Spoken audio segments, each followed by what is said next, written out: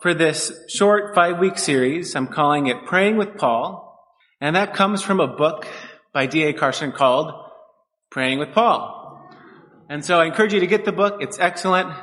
And so that's sort of the inspiration for what we'll be doing in the next 5 weeks. And the first prayer we'll be looking at is in 1 Thessalonians chapter 3, verse 9 through 13. And if you're at all familiar with the book of 1 Thessalonians, you probably know that it has a lot to say about the second coming of Christ, or Jesus' return. And so then it shouldn't surprise you that for today's sermon, we'll be seeing how we bring those two together. How do we connect the second coming of Christ and prayer? And what I want you to see is this, that because one day we will all give an account of our lives to God, we should pray for one another. Because one day we will all give an account of our lives to God, we should pray for one another. And specifically, we should pray for one another encouragingly, earnestly, and theologically. So, a great way to start a sermon on prayer is by praying, and then we will read 1 Thessalonians chapter 3, verse 9 through 13. Father, we ask that you would now speak to us through me. Would you remove me out of the way? And would you give us soft, tender hearts to hear what you would have for us today? And would we respond appropriately? Would we think rightly about you? Would we feel appropriately in light of the truths we will hear and learn about? And would we respond in the way we live, in a way that accords with you and your holiness and the return of Christ? It's in his name we pray. Amen. Let's read 1 Thessalonians chapter 3, verse 9 through 13. For what thanksgiving can we return to God for you? For all the joy that we feel for your sake before our God, as we pray most earnestly night and day, that we may see you face to face and supply what is lacking in your faith. Now may our God and Father himself and our Lord Jesus direct our way to you. And may the Lord make you increase and abound in love for one another and for all, as we do for you, so that he may establish your hearts blameless in holiness before our God and Father at the coming of our Lord Jesus with all his saints. So first, let's set the context. With the church in Thessalonica, this was a church that Paul had planted, and you can read about it in greater depth in Acts chapter 17. But what you'll see there is Paul planted this church, and right away they experienced a lot of persecution. And so because of that and a variety of other reasons, Paul's stay with this church was pretty short. And so what we find ourselves in with this passage is that some time has passed, and Paul is concerned about the Thessalonians. He's concerned that because of the persecution, they haven't clung to the faith, they've fallen away, or that he's just concerned about their faith because they're new believers and they're facing persecution. And so out of that concern, Paul sends Timothy to check in on the Thessalonians. And then Timothy comes back and he gives Paul the report. And so we actually read that report in the 3 verses preceding our passage. So go back to verse 6, and here's the report from Timothy. But now that Timothy has come to us from you and has brought us the good news of your faith and love, and reported that you always remember us kindly and long to see us as we long to see you. For this reason, brothers, in all our distress and affliction, we have been comforted about you through your faith. For now we live if you are standing fast in the Lord. So despite Paul's concerns and worries, the Thessalonians are doing pretty well. And that may be a little confusing because in our verse, he talks about wanting to see this group of believers to complete what's lacking in their faith. And I think what Paul is getting at isn't a deficiency in terms of sin or rebellion, but simply a deficiency because of time.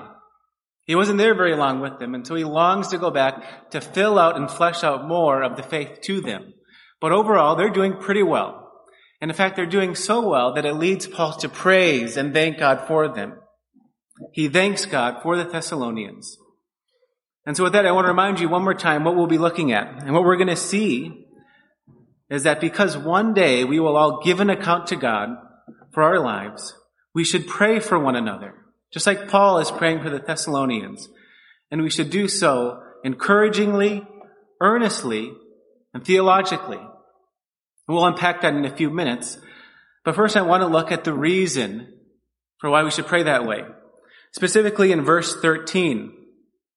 In verse 13 we read Paul's goal or his purpose for why he prays what he prays.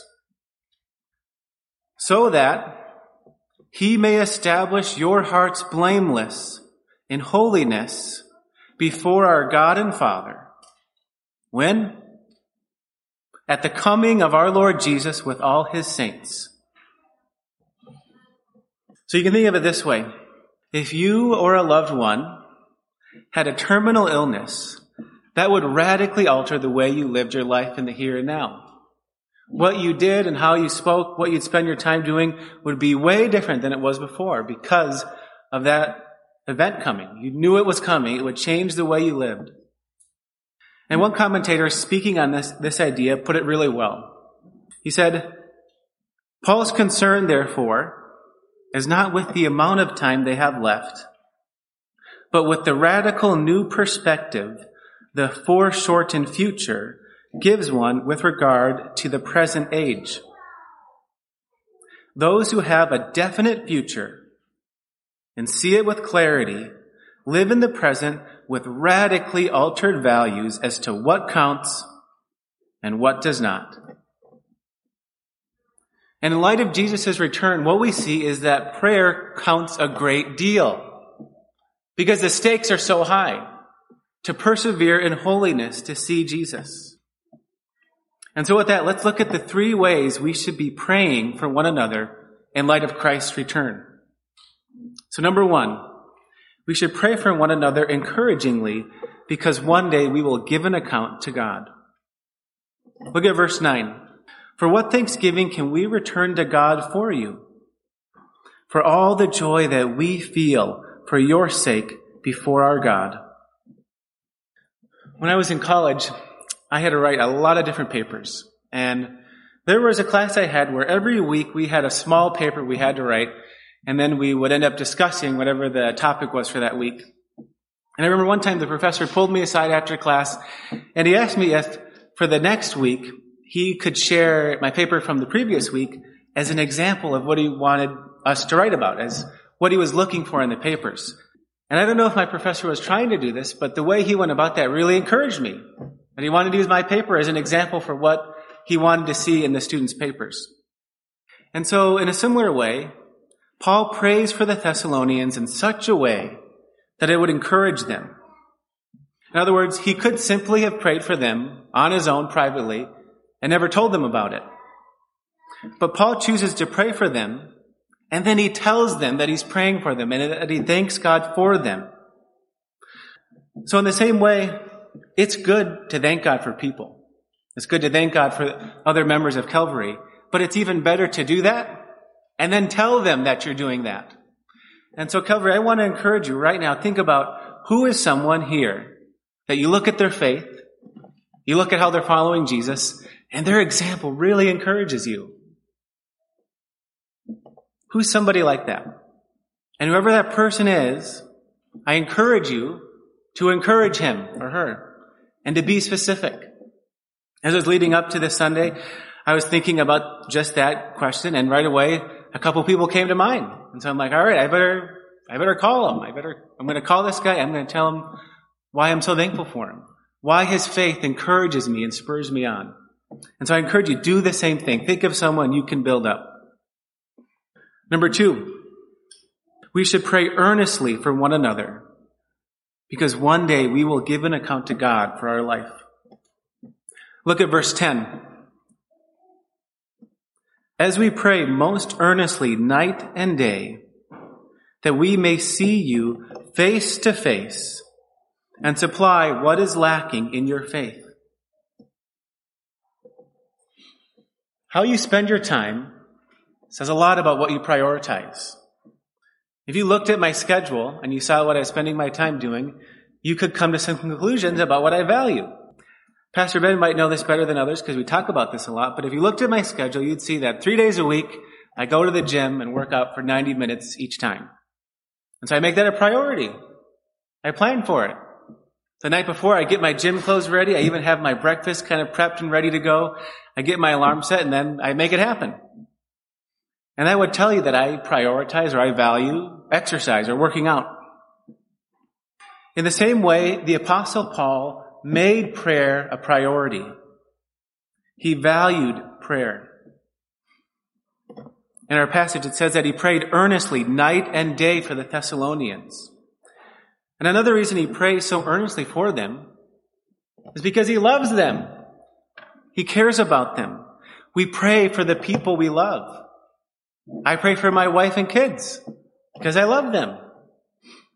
And so a simple way for us to apply this is to plan to pray. Make a plan to pray. D.A. Carson, who I mentioned earlier, says in that book about planning, we will not grow in prayer unless we plan to pray. That means we must self-consciously set aside time to do nothing but pray. In the same way that 3 times a week I set aside time to do nothing but work out, we need to be setting time daily or weekly to do nothing but pray. And if you have to pick between either not praying or only praying for 5 minutes, then pick praying. Even if it's for 5 minutes of focused time, pray. Number 3, because of the return of Christ, we should be praying for one another theologically. And I'll unpack that in a moment what I mean by that. Let's look at verses 11 through 13. That's where we see that. Now may our God and Father himself and our Lord Jesus direct our way to you.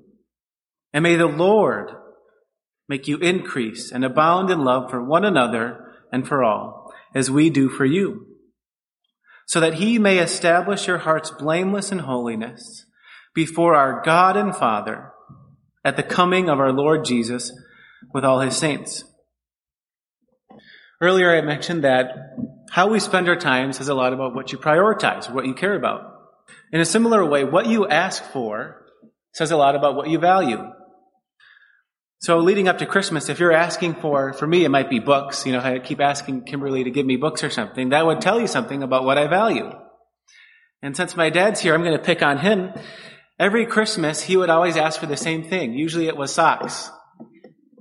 And so he really valued a good pair of socks. And since I've gotten older, I've come to really appreciate a good, clean, dry pair of socks. That was something he valued. And so he asked for it. And so now when we look at Paul, we can ask, well, what did he ask for? What was he asking God for? And what we see is that he asked for things, you could say, theologically. And by that I mean he asked for things that are in accord with God's will. Who God is, God's purposes, his plans, his promises. And so then it shouldn't surprise us that one of the things that Paul asked for is that the Thessalonians would be more holy, that they would become more and more like Christ. And we know that's God's will because if you keep going even a few verses, we can look at 1 Thessalonians chapter 4, verse 3. For this is the will of God, your sanctification.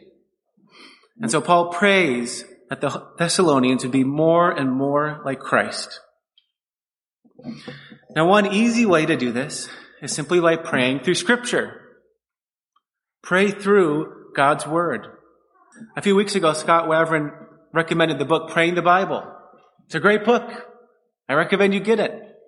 Another great way to do this is simply once a week, or maybe more than once a week, pray through the Lord's Prayer.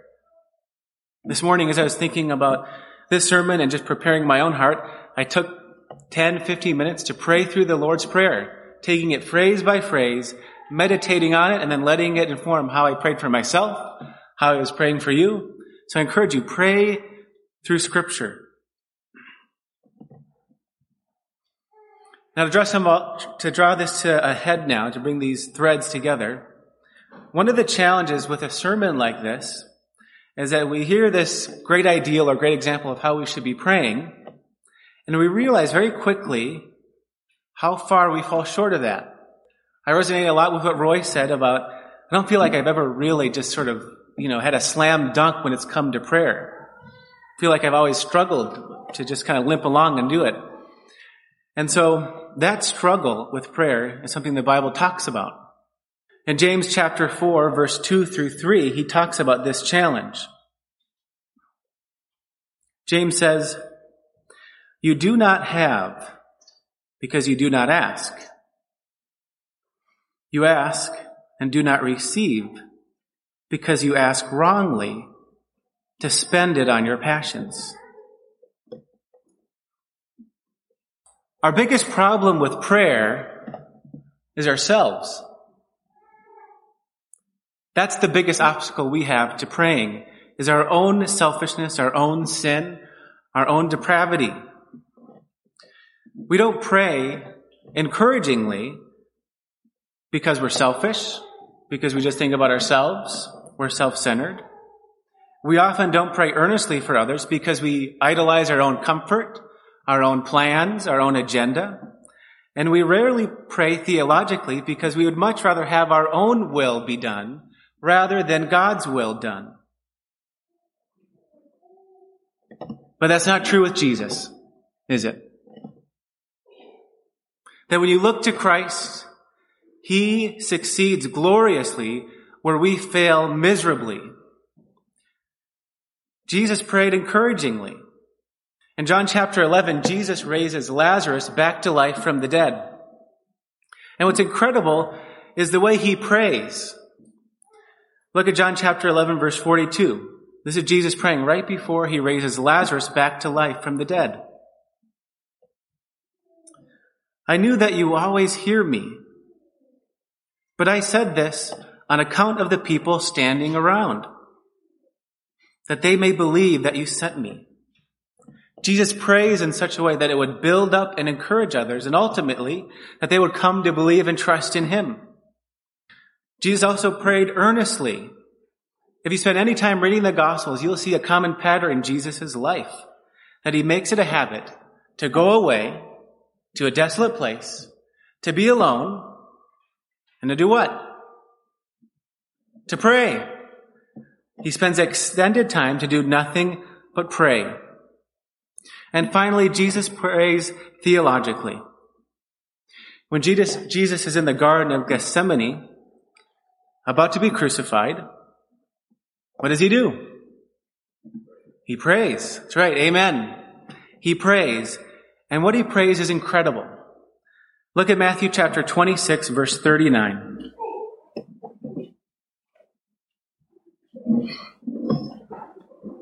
And going a little farther, He fell on His face and prayed, saying, "My Father, if it be possible, let this cup pass from me.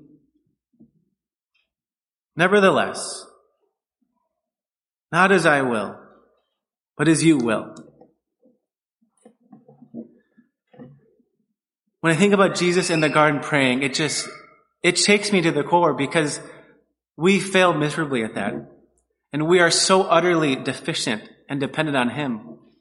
But as Pastor Ben loves to say, Jesus is sufficient. He's more than enough. And He surrenders His will to the Father for our sake. And the incredible thing about prayer is that prayer is so special and amazing because of Christ.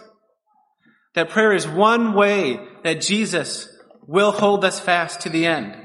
We got to remember that it's Jesus who holds us fast to the end.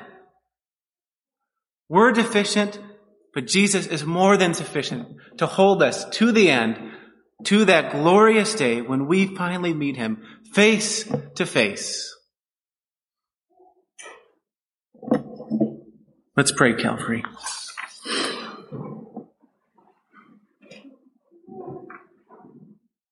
Our eternal God, You providentially order all things. And so we ask that You would bring us into the lives of other Christians here at Calvary, in the Fargo-Moorhead area, across the entire world. And would you do that so that we might encourage each other to persevere in holiness? And that we might remind each other of our sufficient Savior, the one who will hold us fast to that day. And we will meet him face to face. And it's in his name we pray. Amen.